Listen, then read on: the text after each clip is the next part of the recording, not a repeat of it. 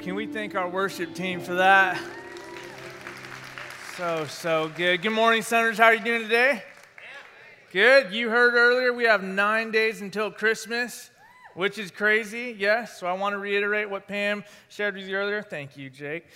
Let's thank Jacob right now. Jake, thank you for doing this week in and week out, the man behind the scenes. Our Christmas services next week, again, like Pam said, are all the same. So 10:30 on Sunday morning, 3 o'clock, and 4:30 on Monday. And please, when you're considering the canned good that you're going to bring, make sure it's good, right? Not canned bad, canned good. So something that you yourself would actually consume. Is that fair?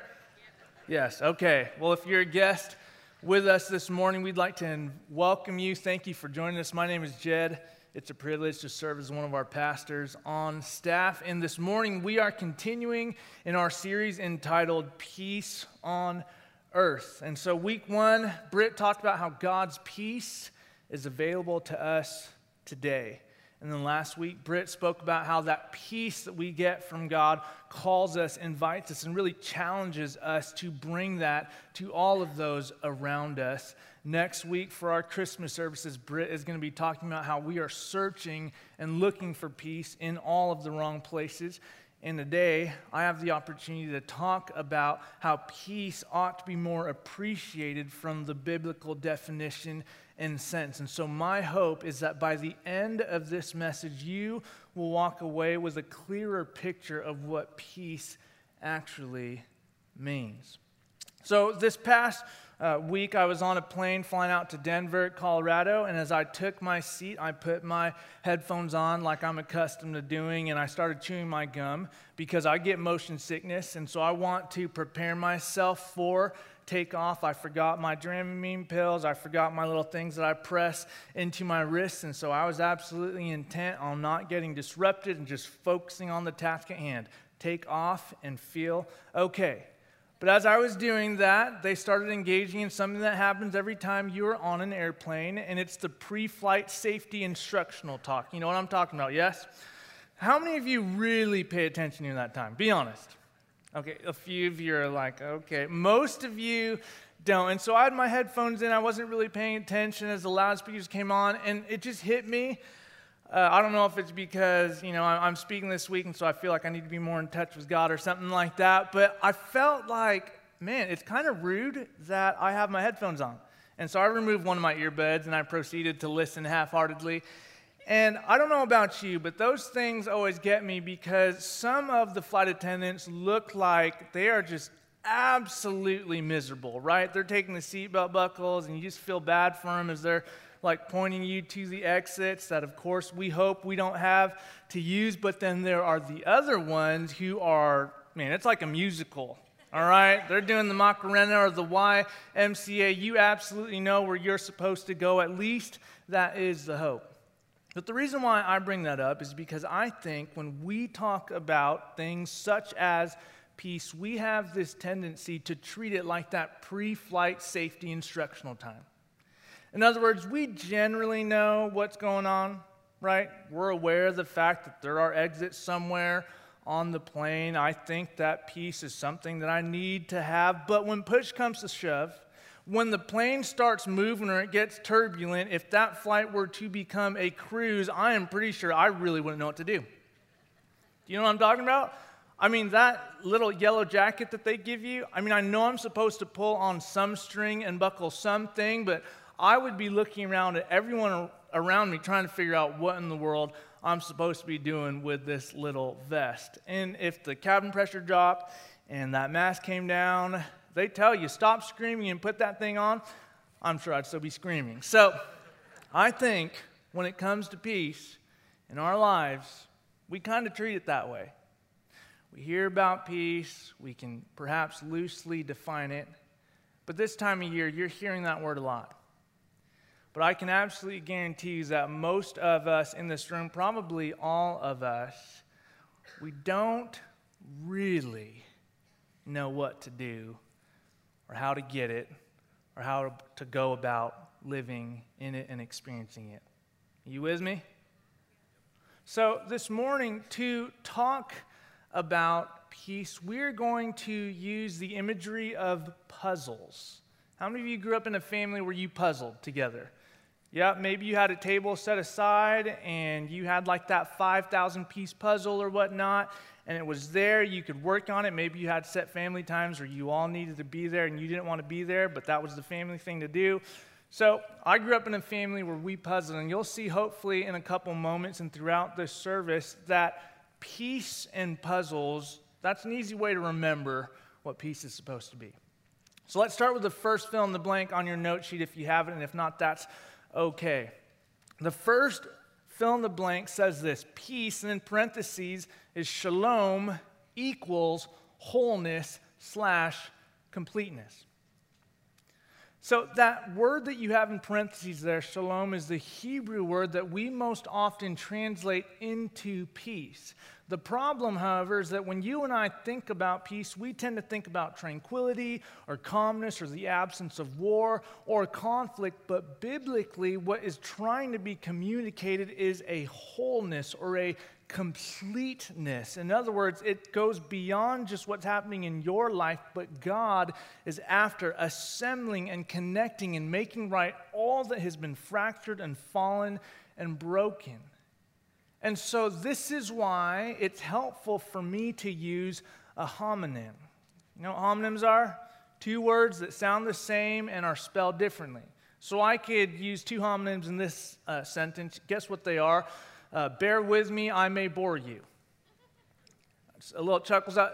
The bear and the boar are not animals, right? You heard within the context of what I said that I'm saying, please put up with me because I may make you mentally tired and you might not want to listen to me, which may happen, and I apologize for that. But bear, animal, bear, put up with me. Boar, I may make you tired. Boar, animal, two words, spelled differently, sound the same.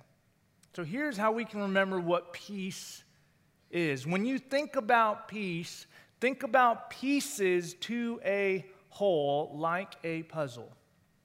Pieces to a whole. So here would be like the super simple Christian pastorally thing for me to tell you, and we could wrap it up right here. I could say, if you want peace on earth, then take care of your peace. Play your part. Do your thing. Do what God is calling you to do wherever you are with whomever you are with. But let's be honest. If I said, all right, let's go, you might be happy because the message is over, but it's a lot more complicated than that, isn't it?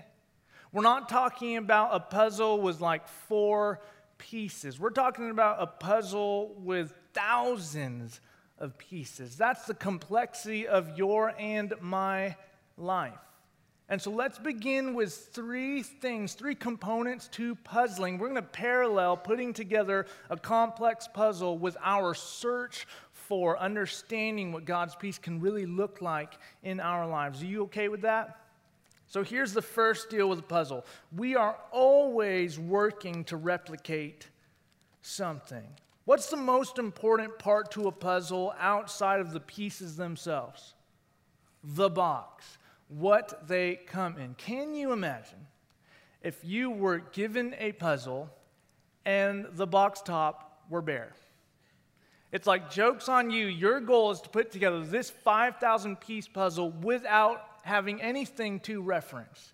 That would be incredibly difficult and not fun. I don't know anyone who would undergo that type of challenge. It's just not how puzzles work. We always have a picture that we are looking at and aiming to recreate.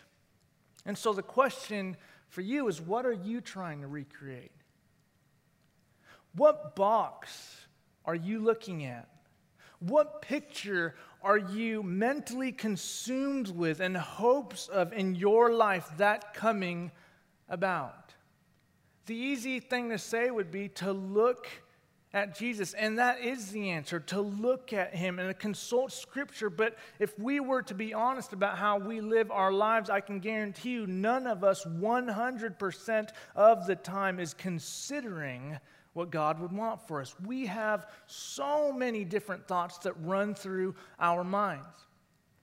I forgot to mention this first service, but one of the things that I know gets in the way is something that many of you do with countless hours of your week. How many of you spend time looking at the lives of people around you via your phone or your computer? Maybe it's Facebook or Instagram. And by the way, if you request to be my friend on Facebook, my thing exists, but I just don't see it. I'm sorry. I stopped using that thing years ago. I still have 2 kids on there. So forgive me if I haven't responded. Maybe I'll go back after this message and accept your friend request. But think about the hours of your life that you've spent looking at people around you and comparing their experiences or what they have or what you're going to put out into the universe via your feed. And if you were to weigh those thoughts on a scale, I mean, what's the percentage of the things that were life-giving to you but the stuff that actually brought you down? When you think about success or relationships or your finances, what box are you looking at? And here's the problem with us. We tend to look at one box and the next moment we're looking at another. We lack the consistent picture. I want to read to you from Ecclesiastes chapter 2. This is a long section. I'm going to break it up in bits and pieces. It's for you there on the screen, but try and track with what is being written by the author here. Scholars would say Solomon, but also there is a question about whether or not it was a man named Koheleth, which we see in the Hebrew, but that's another deal. Ecclesiastes chapter 2. The writer says, I said to myself, come now, I will make a test of pleasure. Enjoy yourself. But again, this also is vanity. I said of laughter, it is mad, and of pleasure, what use is it? I searched with my mind how to cheer my body with wine. My mind still guiding me was wisdom, and how to lay hold on folly, until I might see what was good for mortals to do under heaven during the few days of their life. Skip to verse 10. Whatever my eyes desired, I did not keep from them. I kept my heart from no pleasure. My heart found pleasure in all my toil, and this was my reward for my toil. Then I considered that all my hands had done, and the toil I had spent in doing it, and again, all was vanity and a chasing after the wind, and there was nothing to be gained under the sun. Skip to verse 18. I hated all my toil, in which I had toiled under the sun, seeing that I must leave it to those who come after me. And who knows whether they will be wise or foolish, yet they will master of all for which I toiled and used my wisdom under the sun.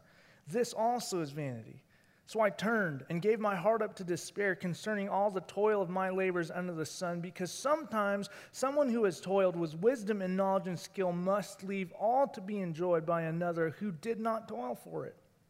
This also is vanity and a great evil. What do mortals get from all the toil and strain from which they toil under the sun? For all their days are full of pain, and their work is a vexation. Even at night their minds do not rest. This also is vanity. And that's the word of God for you this morning. Man, that's good stuff. How many of you guys have read that before? And you don't need to raise your hands, but this is the type of scripture that we're probably not accustomed to reading on Sunday morning. We hear a sermon about peace on earth, and we want the stuff that makes us feel good, a quick hit, an injection that'll get us to feel like, okay, I can do it. This isn't that hard. It's pretty easy, but how many of you have come to a place in your life where you don't really enjoy what you're doing? I mean, how many of you have considered your work or lack of work, or relationship or lack of relationship, your finances or lack thereof, all of the things that can get you to feel like, I actually don't have it all together. Here's the next component to puzzling. You and I, we can only fixate on one area for so long. Now, if you are a puzzler, if your family puzzled, you understand there's some basic strategy, right? You open the box, you dump out the pieces, you make sure everyone can see the picture, and then what do you go after first? The corners, right?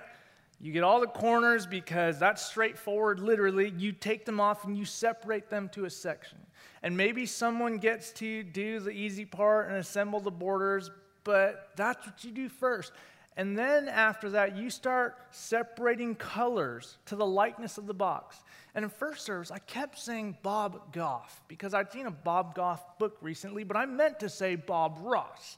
Because if we were doing a Bob Ross painting, right, and we're talking about his complicated but peaceful billows of water and the sky, at some point you get really frustrated looking at the same shades of blue, and you don't want to puzzle anymore. That's at least how we approach the literal act of putting together puzzle pieces. But what about the stuff in your life that's actually keeping you up at night? What's interesting about us as humans is we don't just get to think about something and go, okay, I'm going to temporarily suspend that and I'll focus on this. No, no, no, no. If you are struggling with something, it is making everything a struggle. If there's something that's weighing you down, it is weighing down your ability to do pretty much everything. You can think that you can compartmentalize, and maybe you can for a little bit, but at some point in time, the burden and the weight of whatever it is you are trying to shoulder or carry on your own will collapse you. And that's okay, because you're a human.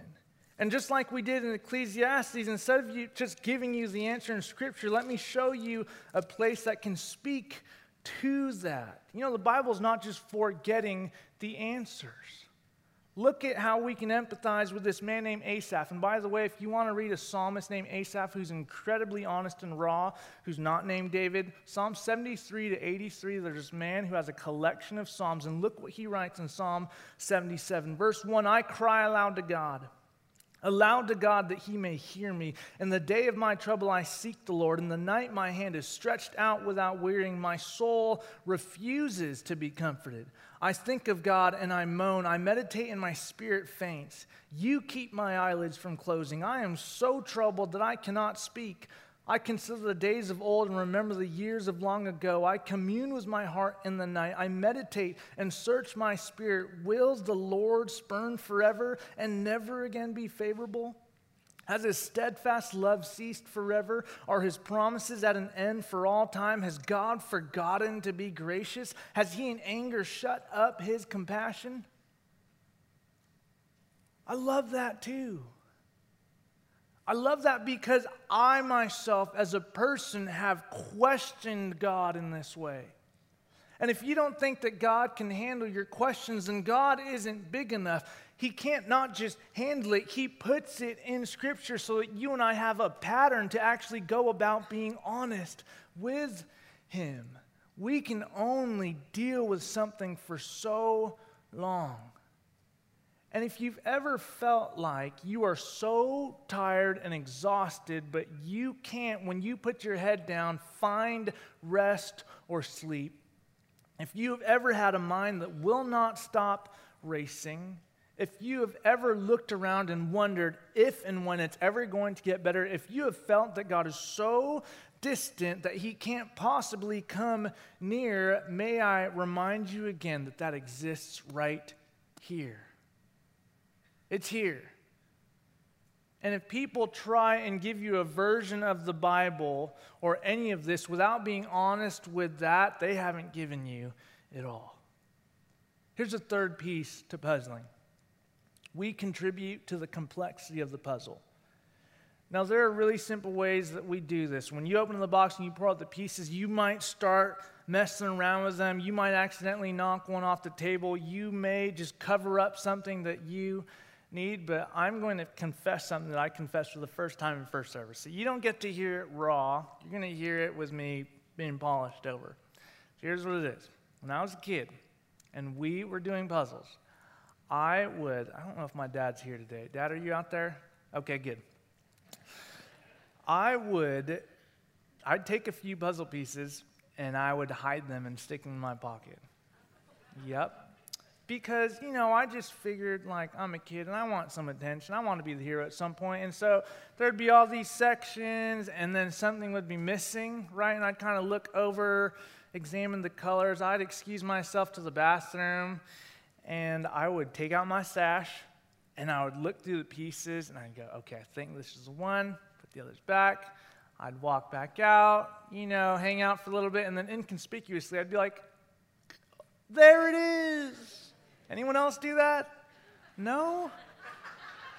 Oh my goodness, you guys are liars. I know there has to be someone else that could help me feel less guilty about that.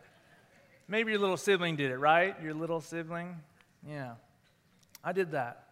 You and I, we hide stuff that contributes to the complexity of our longing and our lack of peace, don't we? Here's the deal. I could just say, stop doing that. It's not good. I could say, let me show you a place in Scripture where that answers the problem. By the way, the citation that I have there, that 1 Kings spot, it speaks to Elijah the prophet who comes to the end of himself. He literally had a mountaintop experience with God where he shows that God, Yahweh, is the only true God, and he prevails over the prophets of Baal. But then Elijah is so fearful of his life and what's going to happen to him, he goes into the desert, sits underneath a tree, and says, God, just take my life. I'm done. And I know what it's like to come to a place where you are so exhausted, it'd just be a lot easier if you weren't on this planet anymore.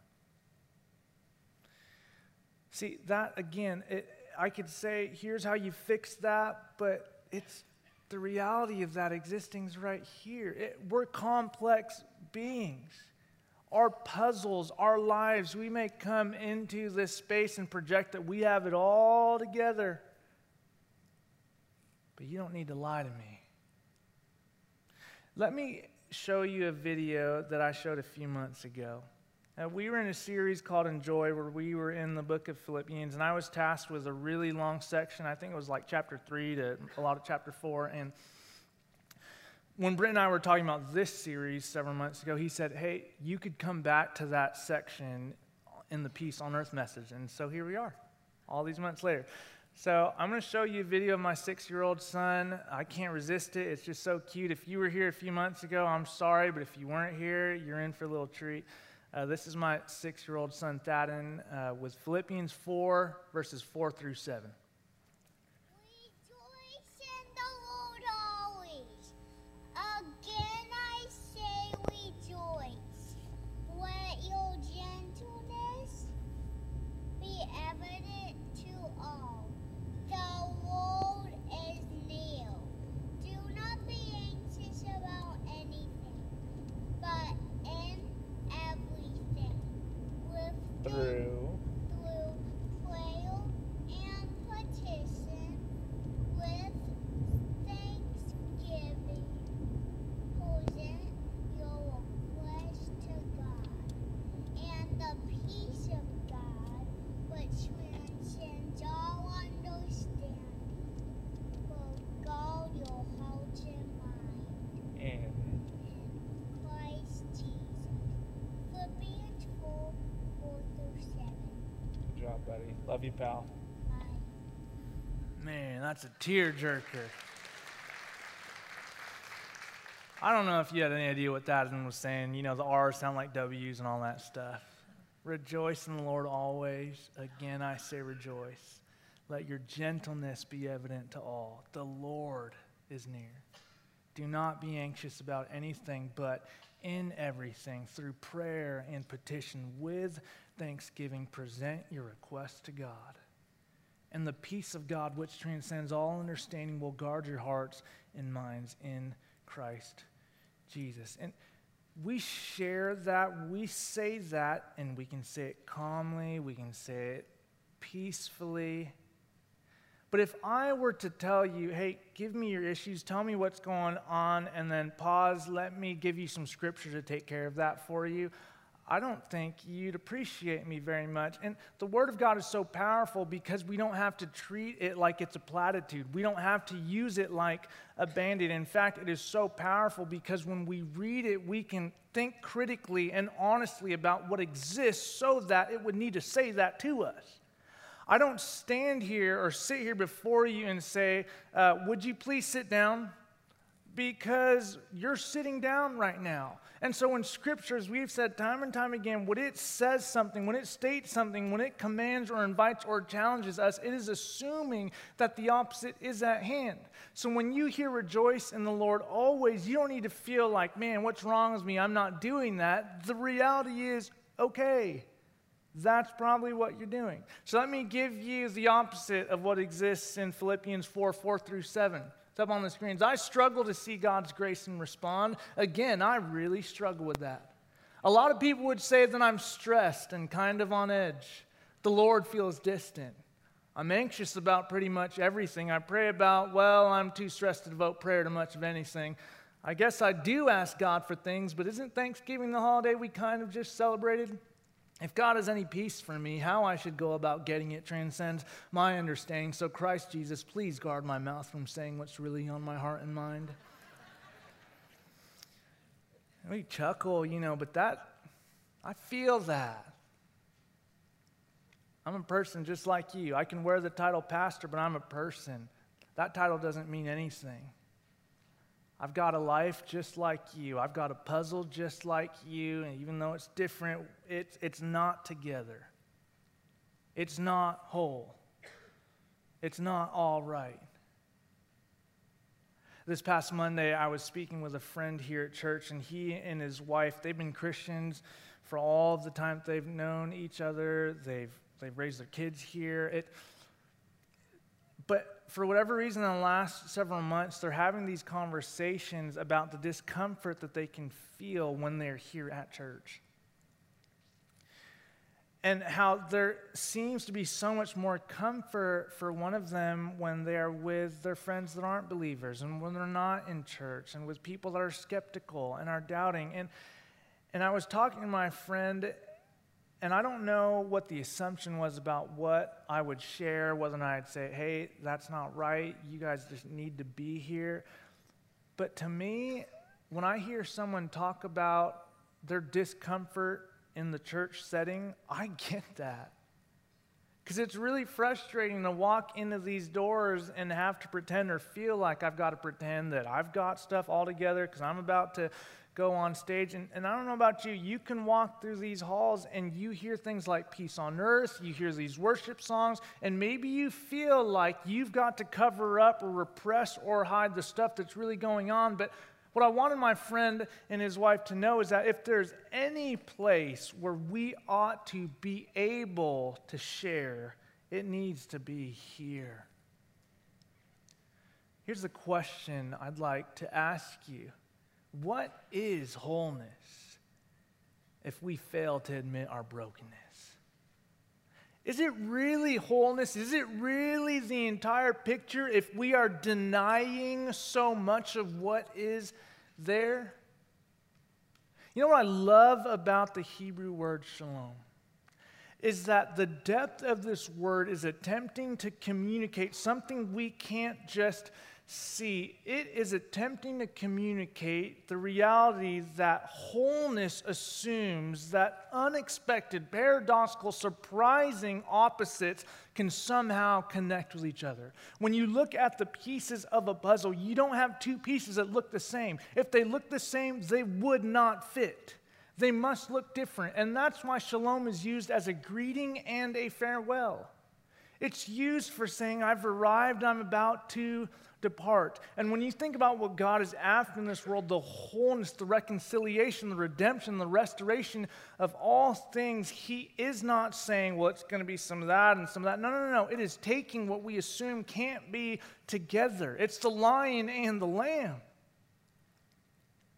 If you consider yourself left-wing, you need right-wing. If you consider yourself conservative, you need liberal. If you consider yourself, I see this black or I see this white, you need each other. You and I cannot just think that our position in our lives and our views, whether it's political or spiritual, personal, relational, that you can go about without the other. Shalom, wholeness, is attempting to say that God is the one that can somehow bring all of our brokenness together. Because when that is what is at hand, then none of us gets to say, well, I don't fit with you and you can't sit next to me at church or you're too screwed up or messed up to be here. No. Every single person with a beating heart can be and should be allowed to be in this place. Why? Because God is the one that does the unexpected and can somehow bring us together. Isn't Paul the one that writes, He Himself is our peace because He has broken down the dividing barrier between us, in Himself creating one new humanity and reconciling the two? If you don't feel like you can be here, I'm really glad the irony is that you are here. when I was flying out to Denver on Wednesday, I didn't share why. One of my best friends, his father, Brett, unexpectedly passed away last week. And Brett would have celebrated his 60th birthday on the 11th. He's the picture of health to me. He was out playing basketball, something that I love to do. Brett was a phenomenal athlete. And out playing basketball, hops in his car. As he's leaving the parking lot, he has a heart attack. And Brett's not here anymore.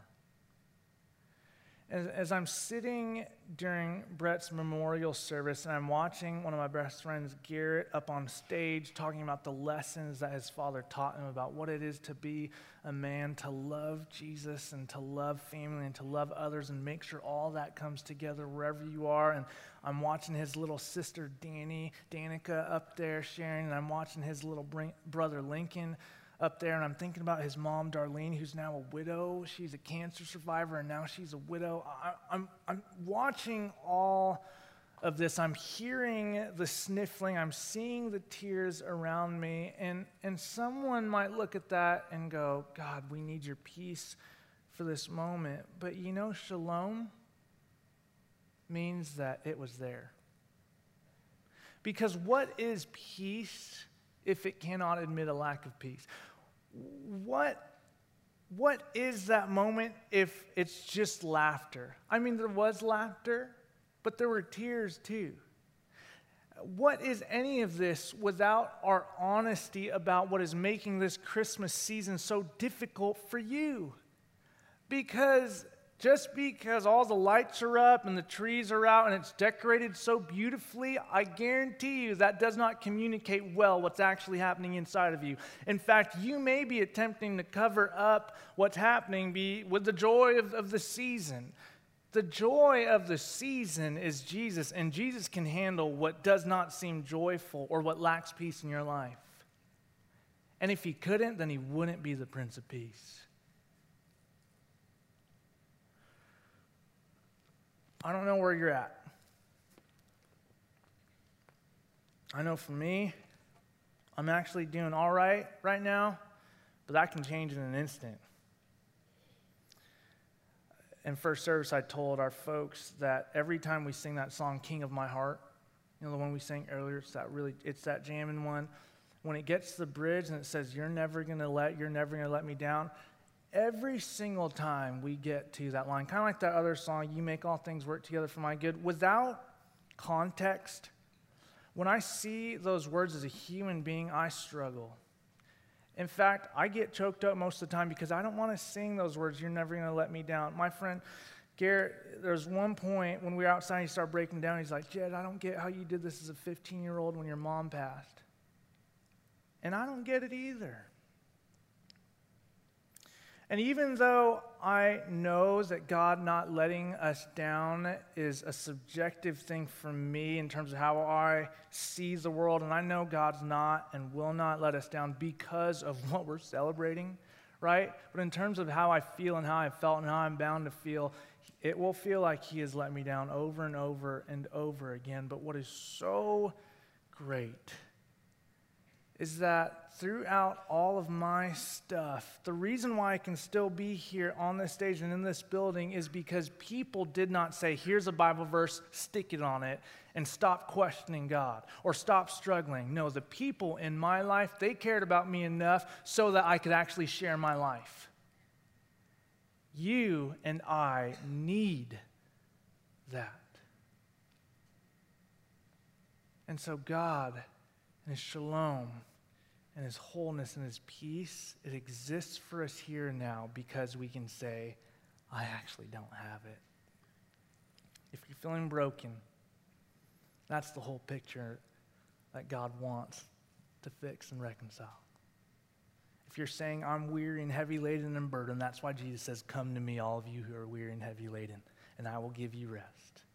If you feel like you're a sinner or you're sick, that's why Jesus says, I came not for the healthy, but for the sick. I came to call the sinners, not the righteous, to repentance. If you find yourself in any of those spaces, struggling with any of those things, the irony and the beautiful irony is that is why you and I are here. And I love this whole picture. For all the brokenness and all the goodness, I love this whole picture.